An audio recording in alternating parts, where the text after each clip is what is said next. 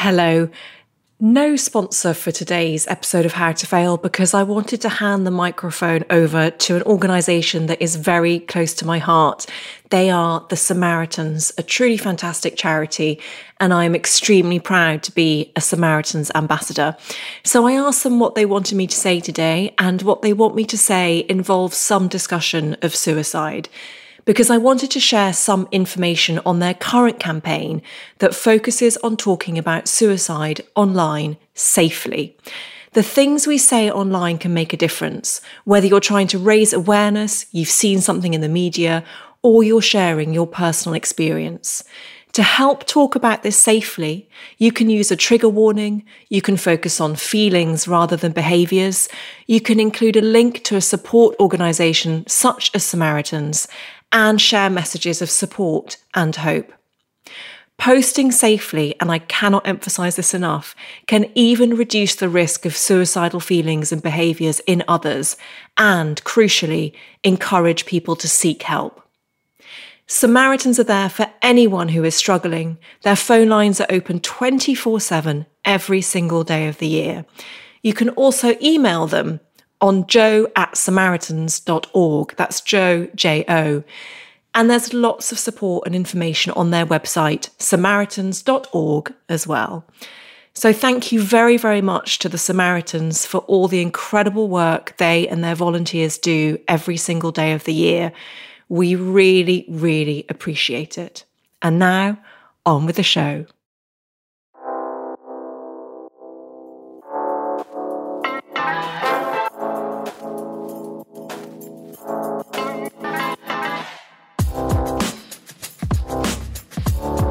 Hello and welcome to How to Fail with Elizabeth Day, the podcast that celebrates the things that haven't gone right.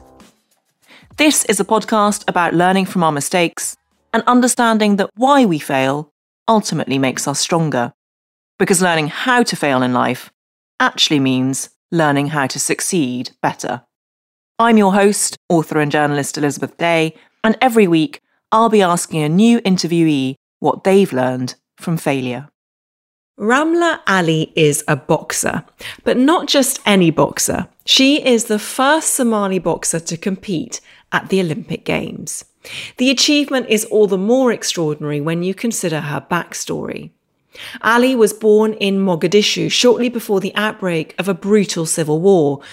After her eldest brother was killed by a grenade while playing in the garden, the family embarked on a perilous journey to the UK, first travelling to Kenya on a small sailboat crammed with more than 200 people. The family lived in Kenya for a year, reliant on UNICEF food rations, before finally arriving in London in 1992 and applying for asylum. At school, Ali was bullied and overweight. She initially took up boxing as a way of getting healthy, even though as a young Muslim woman, this was frowned upon. To begin with, she kept her boxing secret from her family. When they found out and implored her to stop, she continued anyway, quickly climbing through the ranks of amateur boxing after winning her first fight in 2011. She recently competed in the Tokyo Olympics. Ali has a first in law from SOAS and earns the bulk of her money for boxing by modelling. She's been on the cover of Vogue and Elle and has contracts with Nike and Cartier. But never having forgotten her start in life, Ali is also an activist. She is a UNICEF ambassador, and in 2018 she launched Sisters Club, a free self-defence class for vulnerable women in London, which she plans to expand nationwide. Her debut book, Not Without a Fight, is part memoir, part self-help, and is published tomorrow. Sometimes you have to face your fears and turn your vulnerabilities into your advantages, Ali writes. That is how you learn to be your own champion. Ramla Ali, welcome to How to Fail. Oh my God, you make me blush. Honestly, that was so sweet. Thank you. We are so excited to have you. You are our first boxer. So Yes. Add that to your CV. I will definitely. Oh, that's amazing to know. Thank you. Yeah. That quote that I ended on is from your excellent book, Not Without a Fight. And I wondered if I could ask you what your biggest fear is, because I read somewhere that you have a fear of losing. Do you think that's your biggest fear?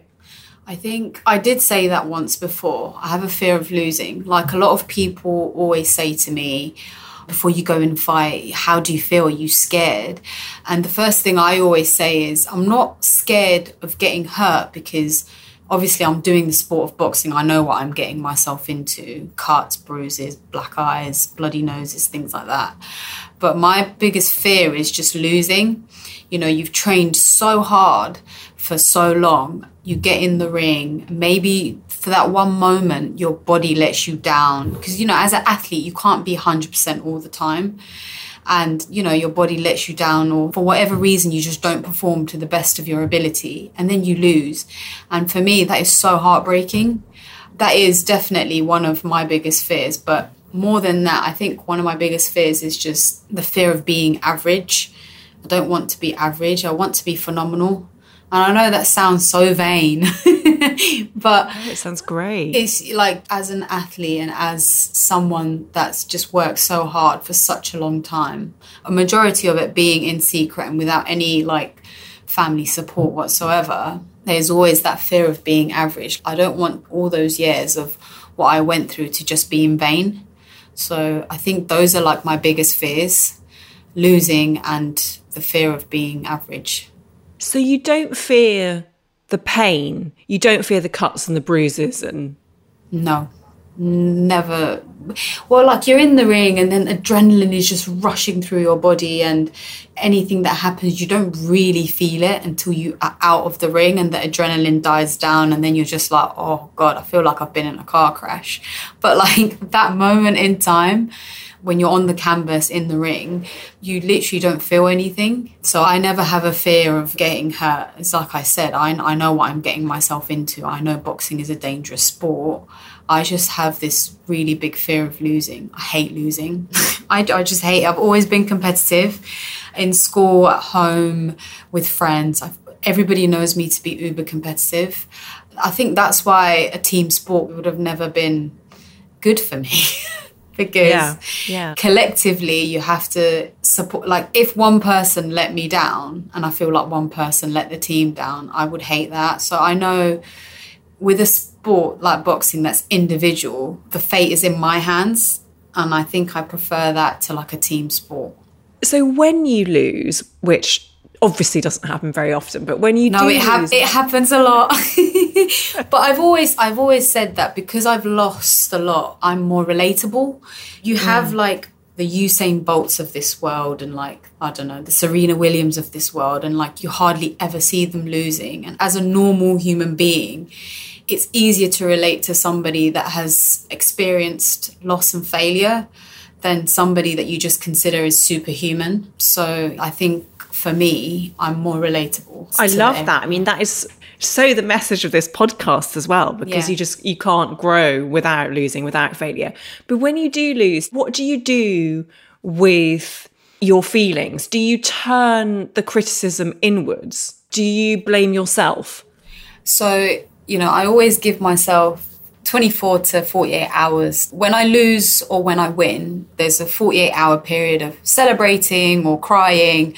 And then beyond that, that's it. It's forgotten about. And I think that's how it should be. You shouldn't dwell on the past for too long. Otherwise, it keeps holding you back. So when I do lose, I use that as fuel for the next challenge. So I reflect back on all the mistakes that I made, and I say to myself, right, I'm not doing this again. This is what I did wrong. Okay, let's work on it. Let's improve it. So the next time it doesn't happen again, because the feeling of losing is so heartbreaking that who wants to be in that position all the time? I don't think anybody will put their hands up to that. So anytime there is a loss or there is a failure, reflect back on it, find out why it was what it was, try and improve on it so it doesn't happen again. I think that's such good advice. And I also think it's really good for people to hear that you don't need to feel immediately okay about everything, that you have this like 24 to 48 hour processing period where you come to terms with it. So thank you for sharing that. It was quite hard, I have to say, to put your extraordinary life story into an introduction. Yes. It is very rare, and it's a real honour for me to talk to someone who has been through so much at such a comparatively young age. And I wonder how much you feel your fighting genes are inherited from your parents, who clearly went through so much and have such strength of character. Yeah, I've been asked a few questions before, like, who is your biggest inspiration and who is your role model? I feel like every time I say this, it's so cheesy because everybody says it. But I feel like everybody just says it. But for me, I do feel like my mum is my biggest hero and my biggest inspiration. And it's just like what you've said, like she's been through so much. She's lost a child. She's seen the country that she's loved and grown up in crumble before her very eyes, had to move to like a whole new world, like Western society, a society that she didn't really know anything about. She doesn't speak the language, But above everything, she's never once complained. She's always just got on with it. She doesn't use her failures, like she doesn't moan about everything that she's been through and all her failures and all her disappointments. She just gets on with it. And like for me, that is a true warrior. She is honestly the best fighter I've ever known. Like she's a better fighter than me. And I've always said that. And I know it sounds cheesy for me to say my mum's my biggest inspiration, but she really is, honestly.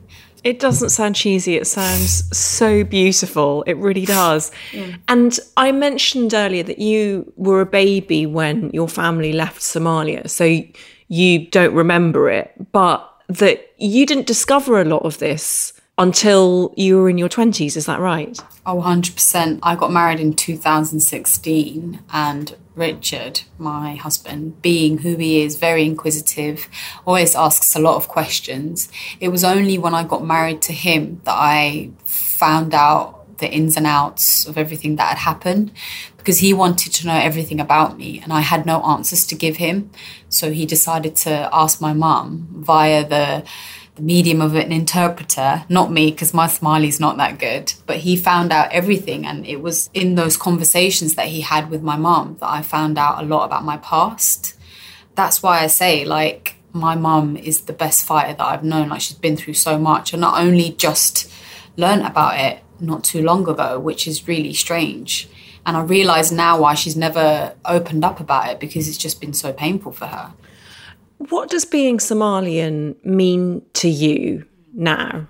I have this sense of pride of being Somali. Like, I didn't, growing up in school, it was always, I'm going to use a colloquial word of diss. Do you know what diss is? It was always a diss. It was always a diss to be Somali. Being Somali, there was an association of being a thief, being a pirate, coming from a country that's just war-stricken. And, I always used to hide that I was Somali. I used to hide that I was a refugee to everyone, because back then kids were just so cruel. They bullied me for being overweight. Could you imagine what they'd have done if they found out that I was this Somali refugee? So I just hid it. And I would always tell people that I was from different places in the world. I'd make things up. And, half the time it was believable, and half the time people were just like, oh, are you telling the truth? But right now, I have this amazing sense of pride for being Somali. I was able to represent Somalia in one of the biggest sporting platforms in the world. And it's really nice to see how together the Somali community is all over the world. There's so much support that just gets poured in every day on social media for me, of, young Somalis, old Somalis telling me how proud they are of me. And it's quite nice. It's quite nice to know that I have the support of like a really big community. And is your mother proud of you? Oh, 100%. Now that she knows I'm competing, she, calls me a lot. She asks me how training is going. She asks me when the next competition is coming up, and she's now the first person I'll call before I compete and the first person I call when I compete. And she always says she's so proud and I performed really well. And it's just those really nice words that I wish I had once upon a time. But I'm glad it has come now. I'm glad that it came now, if that makes sense. What am I trying to say? It does. I'm glad that it came rather than never coming at all. Yes, that's what I was trying to say. Yes. We'll get into that a bit more when we talk about your failures. But before I get onto them, you don't know your own birthday. Why is that? Well, I was born at the start of the Civil War. Everything was just getting destroyed. Hospitals, schools, homes. Not a lot of people were paying attention to certificates of like birth, marriage, death, things like that. And like a lot of people will say to me, well, surely your mum would know how old you are. And I always say to them, during this time, my mum lost a child in like one of the most horrific ways possible. It's understandable that she has no memories of before that date. So I've never been angry with my mum for not remembering how old I was. I'm just glad that she brought us to safety. I'm glad that I was able to have a good education. I was able to, have a home-cooked meal every day, a roof over my head. I once said that birthdays are like a Western privilege. And but now I think health is just so important. Yes, it would be nice to know my date of birth, but I'm healthy and that's all that matters. Do you think that you get some of your drive, at least, from the idea that your brother is no longer here, but you are, and you can make an impact on the world through your existence? Do you think that's where your drive comes from? Possibly. It's like I said, I have this fear of being average, and I don't want all my years of sacrifice and being a rebel and disobeying my parents to just go to waste. I want to prove that everything that I'd sacrificed in this world was not for nothing. And I think a lot of my drive comes from that. A lot of my drive comes from proving people wrong, making my parents happy, and most importantly, just making them like really proud of me. That's where I think most of it comes from. Let's talk about your first failure, which is when you saw yourself on one of your sister's wedding videos and you were a young teenager at the time. What happened? I saw myself. So this was back then when a video guy comes in, records the wedding, does like cheesy edits, puts your face on like Jack and Rose Dawson on Titanic. It was so bad. That's hilarious. So bad.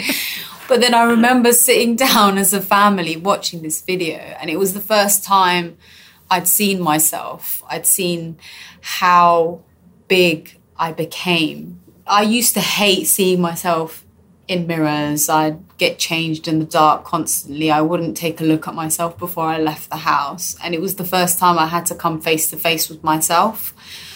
And for me, that was like one of my biggest failures, because I saw for the first time how big I'd become. And, it's like I said, weight is not something that should be measured with success and fulfillment. But that moment in time, it was a reminder of the lack of discipline I had within myself. What's the word?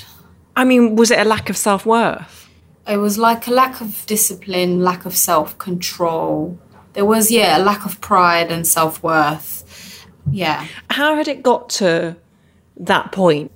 Back then, there wasn't this like age of social media where on Instagram, there are like pages upon pages dedicated to workouts of the day, or this is a healthy meal and it's this many calories. Like, you didn't have any of that. And there was like this horrible cycle of you get bullied and then you eat your feelings because you've been getting bullied. And then you're eating your feelings, you're getting bigger, and you keep getting bullied. Like, it was just this horrible cycle that was just never ending. And I think seeing myself on that video, it just showed how the lack of pride I had in my appearance, and in my mental health, I think. I was really depressed. I was going through like stages of eating disorders. I eat so much to the point where I was feeling really sick, but then I'd just keep going because it made me feel good. And I think that was a big failure for me. And weight shouldn't determine someone's happiness or fulfillment, but I was far from happy that moment in time. And I think that moment triggered what is now the rest of my life, because if I hadn't have seen myself in that video, I'd have never started wanting to lose weight. And then in that, I'd have never started to go to boxercise and then pick up boxing and then be in the position that I am today. So that moment did trigger a huge thing in my life. But I feel like I did fail myself because there was this lack of pride I had in myself and in my appearance and X, Y, and Z. But I want to say that failure shouldn't be determined by weight, if that makes sense. It makes total sense. And I think you've explained that really eloquently, that it wasn't for you about what weight you were. It was for you seeing you reflected to yourself as deeply unhappy and having lost the control that the bullies bullied out of you. Can I ask you a bit about being bullied? Because I do think that that's something that so many people go through, and it's really salutary for listeners to hear that you can go through that at school and still make a success of your life and get over it. What was that experience like for you, and what happened with the bullies at school? It's quite weird because the bullies now have found me on Instagram, will message me things like, well, you didn't get bullied in school, did you? And you think to yourself, there's so many forms of bullying, and only the person who's experiencing it knows that it's happening. Bullies will often not know what they're doing.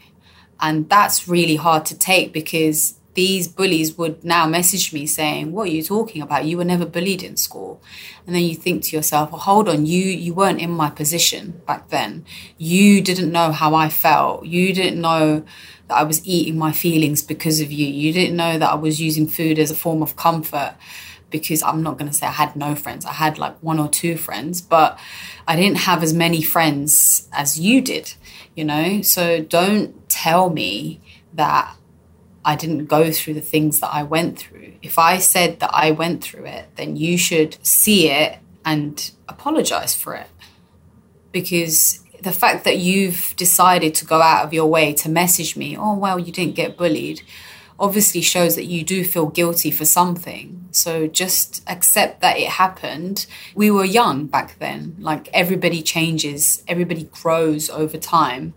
Just accept that it happened, apologize, and we can move on. But the fact that you're trying to dismiss the actual bullying is not very nice. I didn't have a great time in school. I used the library as my friend. Books were my friend. You know, I was so engrossed in like all the novels that we were given in English class, and I'd read more than I had to because that was the only way I could enjoy school. Yeah, I read that Pride and Prejudice was your favourite novel at that time, and you really related to Elizabeth Bennet. Oh, I did. I feel like I was Elizabeth Bennet. She was such a rebel, such an outlaw. She didn't want a man to determine her life and to determine her happiness. And I could relate to that so much at that time, because I was going through this rebellious stage of boxing and hiding it from my parents, and I could relate to her so much. Obviously, her story was a bit different, but how I imagined it was boxing was something that it was your form of rebellion, in the same way that Lizzie Bennet's form of rebellion was not marrying the men that her parents wanted to set her up with. Yes, thank you. I was getting so tongue-tied.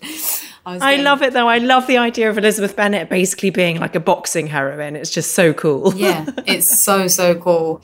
But yeah, I loved books so much. And yeah, I think I survived being in secondary school because of my love for literature. And returning to the bullies, in your book you talk about how, for instance, a popularity list was sent round comparing you and another girl. Yeah. Can you tell us about that? That was really hard, actually. There was a new student that had just joined in, And I think she was from Sri Lanka. I really, apologies if you weren't. She came in, she was new, English wasn't that great, and a popularity chart decided to be made on who everybody preferred more. And there was like no ticks next to my name and like loads of ticks next to hers. Obviously, a few people in the class opted to not get involved for fear of backlash from the bullies, but whoever did ticked her name. And it was really hard because it was left on my desk, and it was really hard to see. At first I didn't understand what it was, but then obviously you put two and two together and you realise that was the outcome. And that wasn't very pleasant, I think. One thing I think we should now is just be nice to one another. Things like that, it's not needed. What is the point of things like that? So yeah, just be nice to one another, because you don't know what anybody is going through.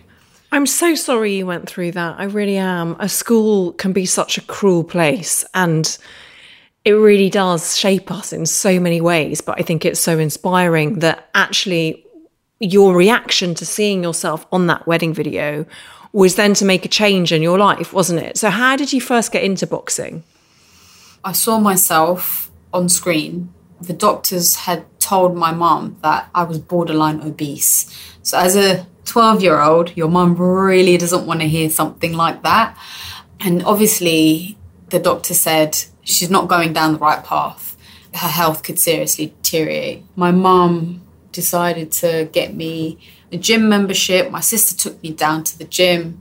She signed me up for like a junior membership. And I remember I started going to the gym, but like I said, there wasn't social media to tell me what to use and what to do. I had a very supportive friend, Danica, at the time, who decided to sign up with me, take me to the gym, teach me about all the machines, what they did, which was amazing. But after a while, it just got really repetitive and really boring.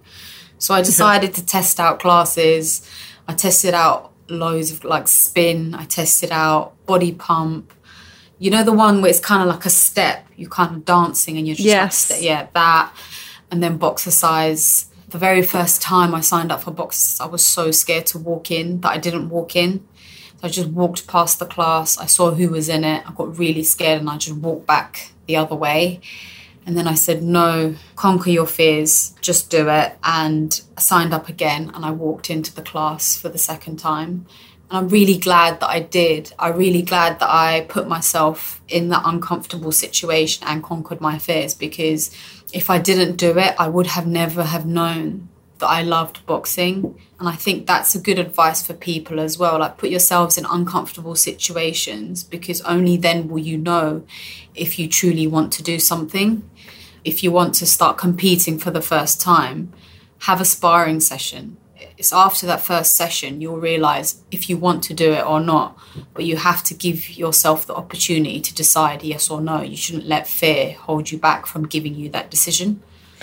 So for you, it was instant. You loved boxing from the first time you tried it? Yes, 100%. I loved it.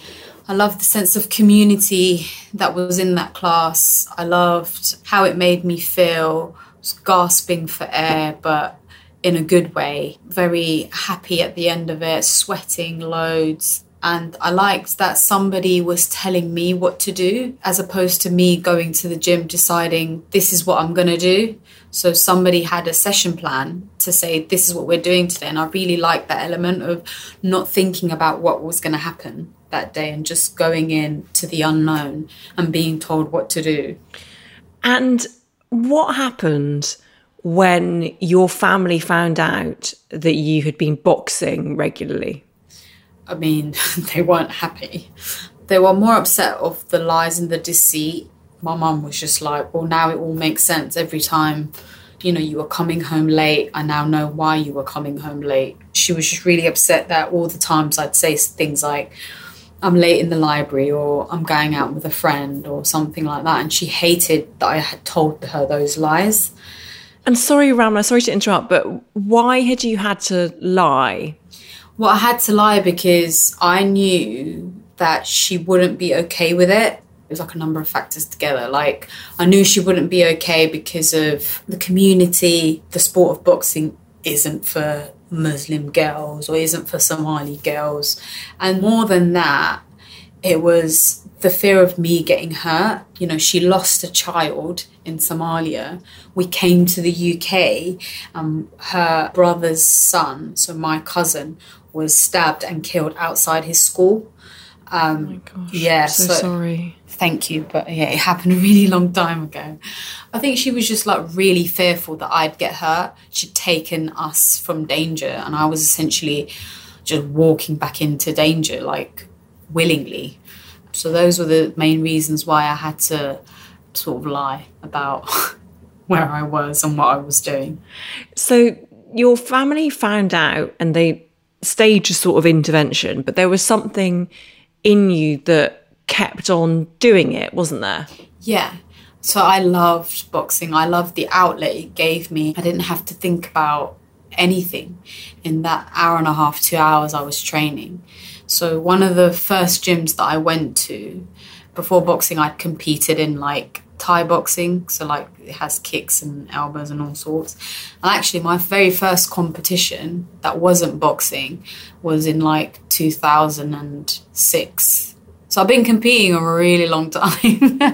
But yeah, that gym, like you walk in, there was an amazing quote on the door that says, leave your ego at the door. And it's quite nice because I always read it as leave your ego and your problems at the door. So like when I walked through the door, everything would be forgotten in that time. And it was such a great outlet for me. Like it made me forget about the stresses of home, the stresses of school, the stresses of life in that time. And that's why I loved it so much. It was like walking into a whole different world. So how did your family come round in the end? They came round because my uncle, who we don't mention in the book, we've had to take his name out for safety reasons because he travels a lot back home. He found out, he called me up and he said, look, I'm so proud of you and I'm going to have a word with your mum. He's my mum's older brother and she looks up to him. So I think that was what changed everything for her. And now she's just so supportive. And I think she just needed that conversation from a family member to know that everything would be okay. Well, thank goodness you kept on boxing, Ramla, because you are now an Olympic boxer. Yeah. And you represent Somalia. Yes. And that brings us on to your second failure, which is not getting a medal at the Olympic Games. Yeah. So tell us about that and why you chose it. I firstly want to say that big moments in your life, so this for me is like a huge moment, big moments in your life and sort of failing at it, you shouldn't be defined by that. I just want to say that at the start. But for me, like I built up the Olympics so much in my head. And obviously I didn't medal. A lot of people were asking me, what was it like being there? Oh my God, so amazing, X, Y, and Z. And I would say to them, the African Olympic experience is so different to the Western Olympic experience in that, you know, there's no funding whatsoever. In the 5 years that I've represented Somalia, I haven't received a single penny from Somalia. And that's not to say that they don't have it, because they get given a lot of funding from the IOC, so the International Olympic Committee has given them hundreds and thousands of pounds of money that should have come towards me. But because of corruption within the country, it has never reached my bank account. So, wow. In the last 5 years, I've literally had to support myself to get to the Olympics. So I model a lot, and a lot of people do ask me, wow, you're doing so much. And I always say to them, well, I have to, because if I didn't, I wouldn't be able to put a roof over my head. I wouldn't be able to eat a good meal, or I wouldn't be able to fund this next competition or fund this training camp abroad. Like, I have to do it.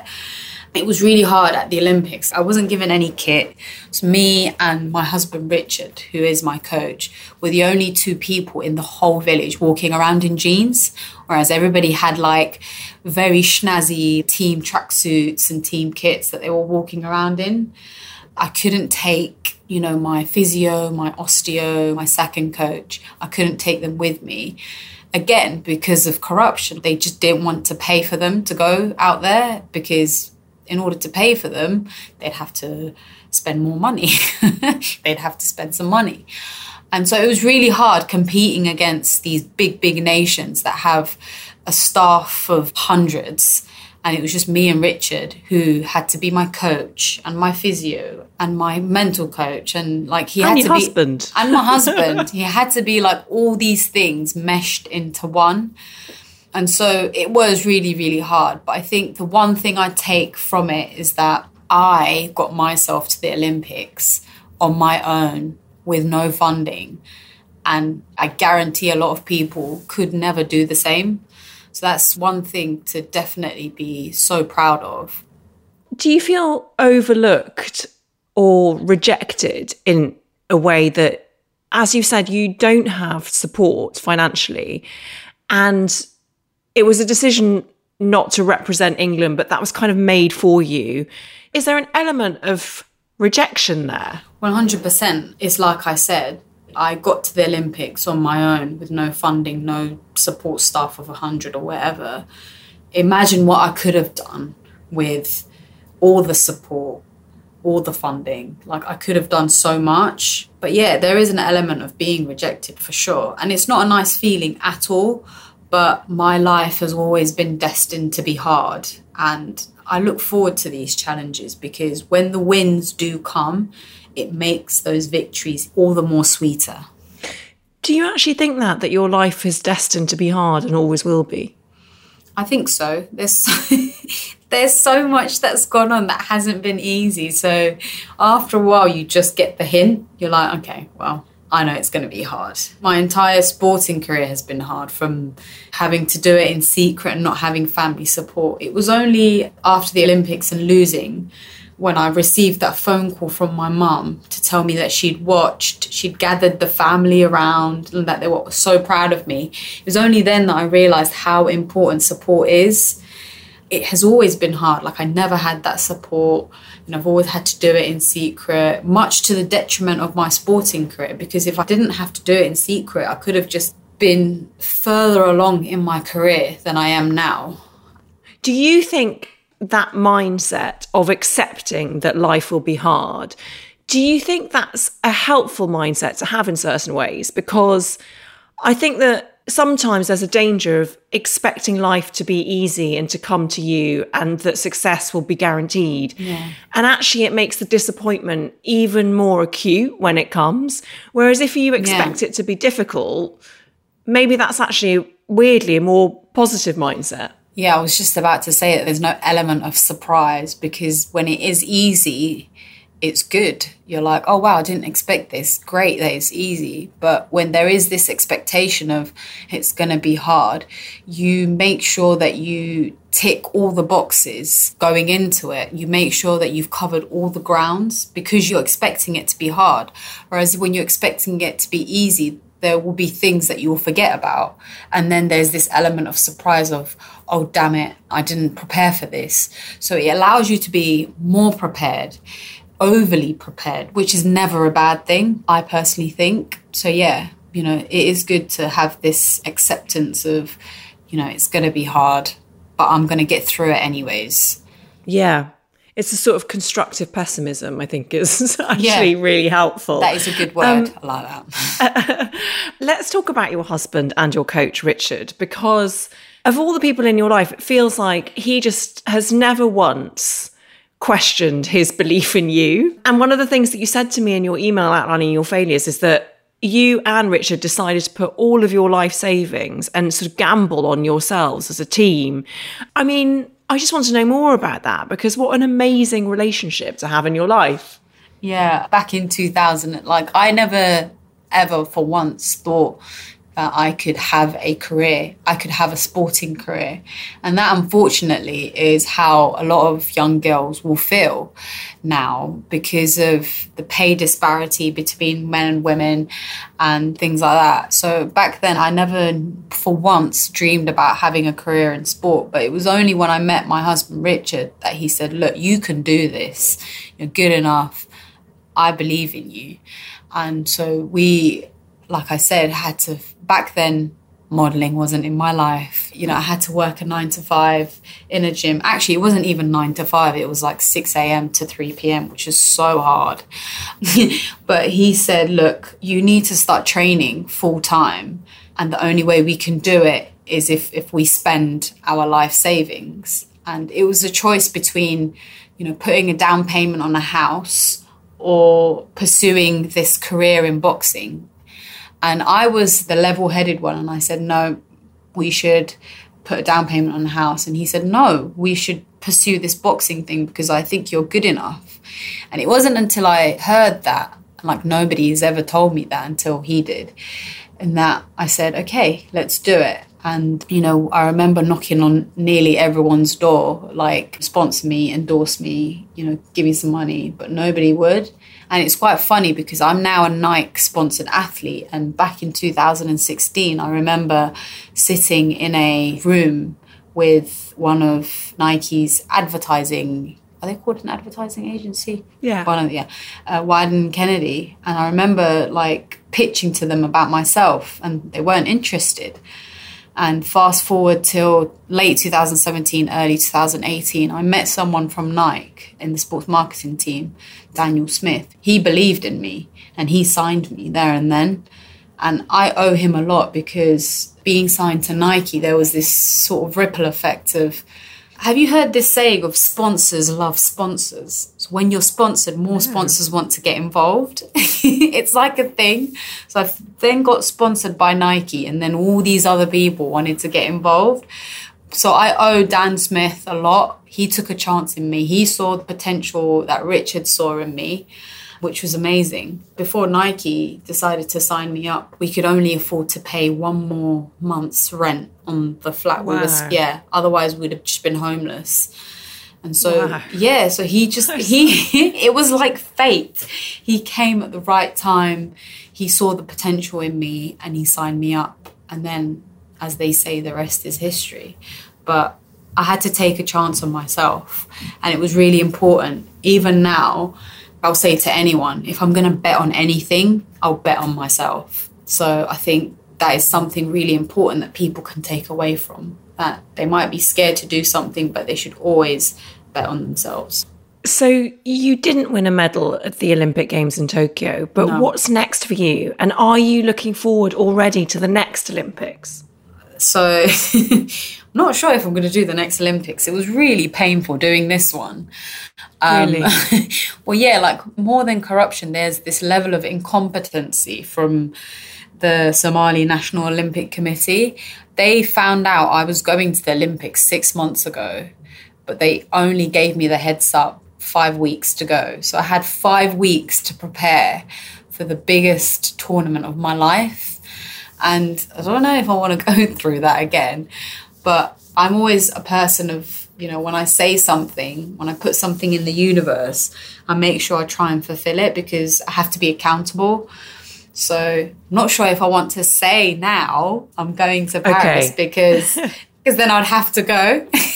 Right, I get it. But there is a 50-50 chance. I'd love to be given the opportunity to train for it properly, you know, to do everything properly and to just give myself more of a chance of doing better than I did at Tokyo. But the next goal for me is to just continue competing. I was telling my friends the other day, actually, I want my face to be everywhere that you guys get sick of it. And they started laughing at me. That's one thing that I hope that I can achieve in the near future. So talking of friendship brings us to your final failure.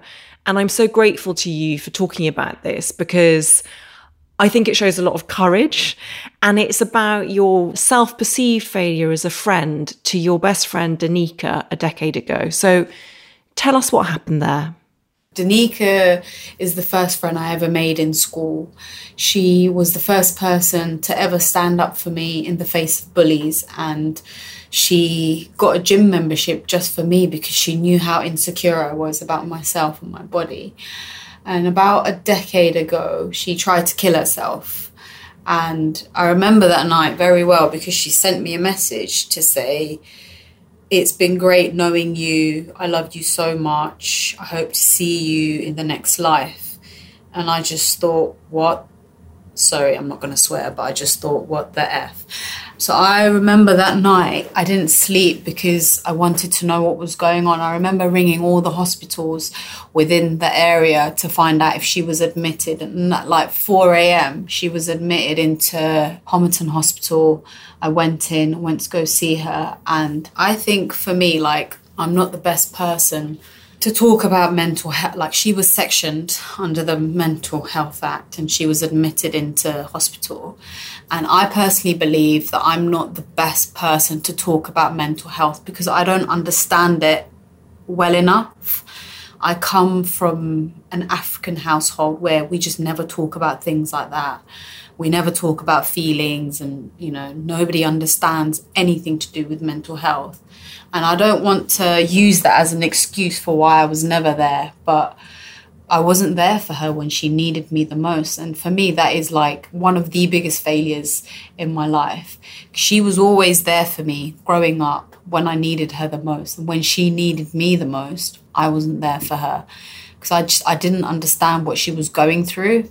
Yeah. When you say that you weren't there for her, is that something that you think, or is that something that she said to you?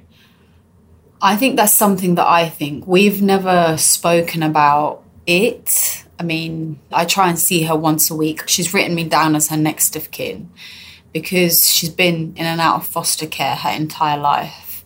So she doesn't trust that many people in her life. Like, I feel like the government has failed her time and time again. She was sexually abused by one of her foster carers younger when she was like underage. I try to be there for her as much as possible. And I think the failure that I'm talking about of me not being there for her when she needed me the most is just something that I think that I never did. We've never spoken about it and she's never mentioned it, but I always think that I could have done more. And I think that's something that a lot of people might feel like I could have done more to save this person and I could have done more to save that person. But that's just how I feel. And I always feel like maybe if I did things wrong, she wouldn't have been in that position. But I think one thing that we need to understand is, it was like I was saying earlier, just be kind to everyone because you don't know what they're going through. And I just wish I knew what she was going through. Like, I wish I was there for her to ask her, look, talk to me, open up to me, let me find out what's going on. But I was just so concerned with myself and what I was doing and I was competing that I feel like I just forgot about her. And all the signs were there, I just never picked it up. So yeah, I feel like this is a big failure for me. And I don't care how bad it makes me look. It's something that I wanted to be honest about. Yeah. I can't thank you enough for your honesty and your vulnerability in this failure. And I also think that you sound like an incredible friend because you have taken the time to reflect on what happened and whether you could have done more. And I'm not sure that many people would do that. And I wonder if I can ask you, you mentioned at the beginning that you had asked Anika for her permission to talk about this. Yeah. What did she say? She said, of course, if it helps someone else, then talk about my pain and talk about my struggles, because if it just helps one person, then that is a beautiful thing. And that's just the kind of person that she is. I mentioned in the book, she's mentioned in quite a big chapter in the book, in that she's always been that person that's been the first person to help anyone. She was the first person to help me when I was getting bullied in school. And that's just how she's always been. And the fact that she said, you know, if it helps someone, it's just a testament to how she is as a person. She's just always been that person, help first. How is she now? She is really good. She's on all these medications that I don't know how to pronounce, so I'm probably not going to try pronounce it because I'll get it wrong. But she's doing really well. She's finally graduated from university, which is such an amazing achievement for her because she's been in university since 2009, I want to say. 2009, 2010. And because she was sectioned, she had to keep delaying it. The university was very understanding, which is amazing, that they would just put her studies on hold and then she'd go back to where she left off. But because she was in and out of hospital for such a long time, her studies were just slower than most people. But she's finally graduated. She's going to go to her graduation and I'll be there cheering her on. I'll probably be there embarrassing her, like, you know, proud parents do. I'm not her parent, but like, you know, like proud parents would do.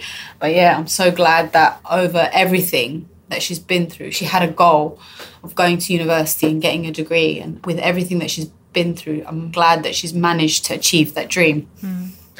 I think that so many people struggle to be there for a friend or a relative who is going through severe mental health issues, because it can be very difficult to know what to do, but it can also be frightening that you don't feel that you'll be enough. So I wonder, having been through something like this, what advice would you give a friend or a relative of someone going through what Danica did?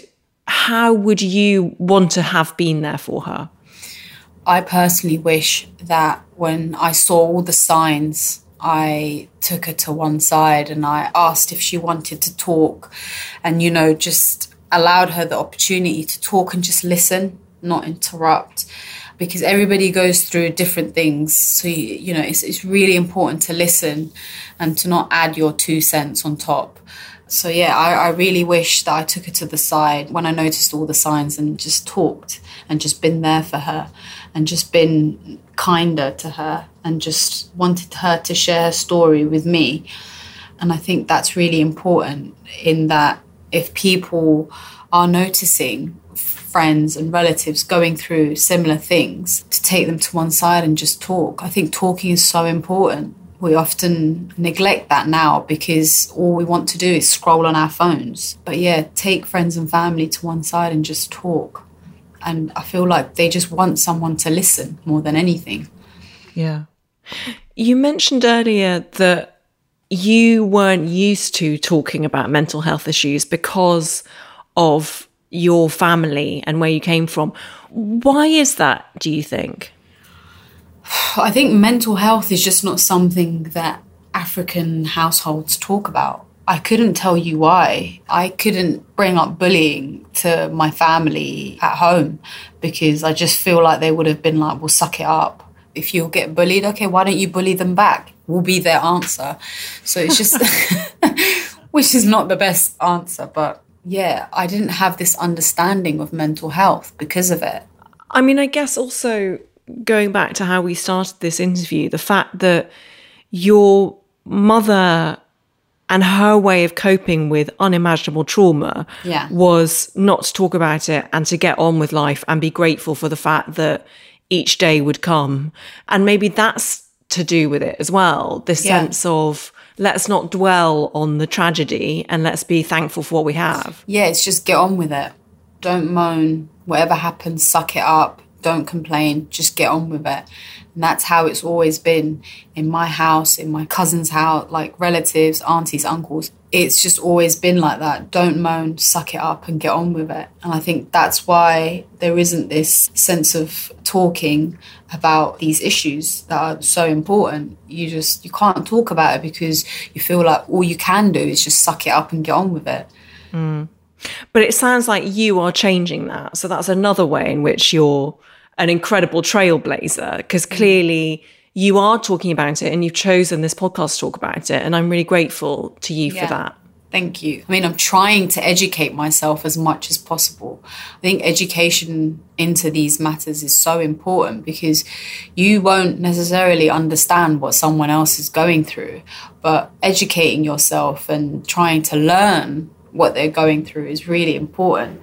And also like listening to what they're going through is really important as well. So I'm trying to educate myself on everything that she's going through so that when we do have these conversations, I can be a little bit more understanding than what I was a decade ago. Thank you, Ramla, and thank you, Danica, for allowing us to talk about this. I really appreciate it. I have a very important question for you now, just before we conclude this interview, which is your book is published by Murky, which is Stormzy's imprint. Have you met Stormzy? I did. I met him at the GQ Awards last week. I was trying to find where the bathroom was, and then I saw him, and then I said, obviously I went up to him. I said, I'm a huge fan. I said who I was, and he said, we're writing a book together, aren't we? Like Murky's. And I said, yeah, you know me. So I was really happy about that. But yeah, that was the one and only time that I've ever met him. I hear he's a busy guy, which is understandable. But yeah, I'm really glad to have finally have met him. Is it true that you're writing a novel next? Oh, mate. let me get this one out first. Let this one go out first. This one I feel like writing this book, I did it in the right time. There was this pandemic. Competitions came to a standstill. I didn't have much to do at home. So, I had to put pen to paper and just put my thoughts in a paper and try and be as inspirational as possible. And it was important for me because I was trying to help as many people as possible. I feel like, yes, it's talking about sporting moments that I've learnt lessons from, but the everyday person can use those lessons and transfer it into their normal lives. So that was the kind of book that I wanted to write that, didn't alienate or exclude anyone. And I wanted it to be quite easy to read as well. It's the kind of book that I wish I had when I was in secondary school. And I feel like young adults can pick it up and read it, and it would hopefully help them as well. But novel, I'm not sure. Yes. Okay. Watch this space. Is there any similarity between boxing and modelling? There is I want to say a little bit of similarity. Obviously, the brutality and all of that is not the same, but there is this element of discipline, element of focus that, you have to have in the ring, and you have to have when you're modelling as well. So I want to say there are some similarities, definitely. And at the top of my head, those are the only ones I can think of. Do you feel like you have to project a certain image in the ring in the same way that you have to project it when you're modelling? No, so I just always try to be true to myself as much as possible, because being someone else and trying to be someone else can only last for a certain amount of time before someone realises it's not you. So always just be authentic to yourself and always be true to yourself as much as possible, and just be yourself. Be yourself in the ring, be yourself when you're modelling, and people will fall in love with it, I guarantee you. Wow, that's such a good lesson for everyone, just to strive to be your authentic self. And finally, I want to ask you another crucially important question. Do you have a favourite boxing movie? Boxing movie? Oh, yes. I really love... I know you want me to say Rocky, so I'm going to say Rocky, but I really love $1 Million Baby as well. And there's this amazing documentary as well called Shadow Boxer. Not a lot of people know it, but it was the inspiration behind $1 Million Baby. Because you must have had to contend with so many isms, sexism, racism, probably ageism, because you are operating in a very male-dominated field. So I love the fact that you chose $1 Million Baby there. Oh, yeah. Such a good movie. An amazing movie. And shows that women can do it. They can do what they set their minds to, just as you show that to everyone else, Ramla Ali. I am so grateful that you came on How to Fail. Thank you so, so much. Thank you for having me. No, honestly, it's been so fun talking with you today. So thank you for having me.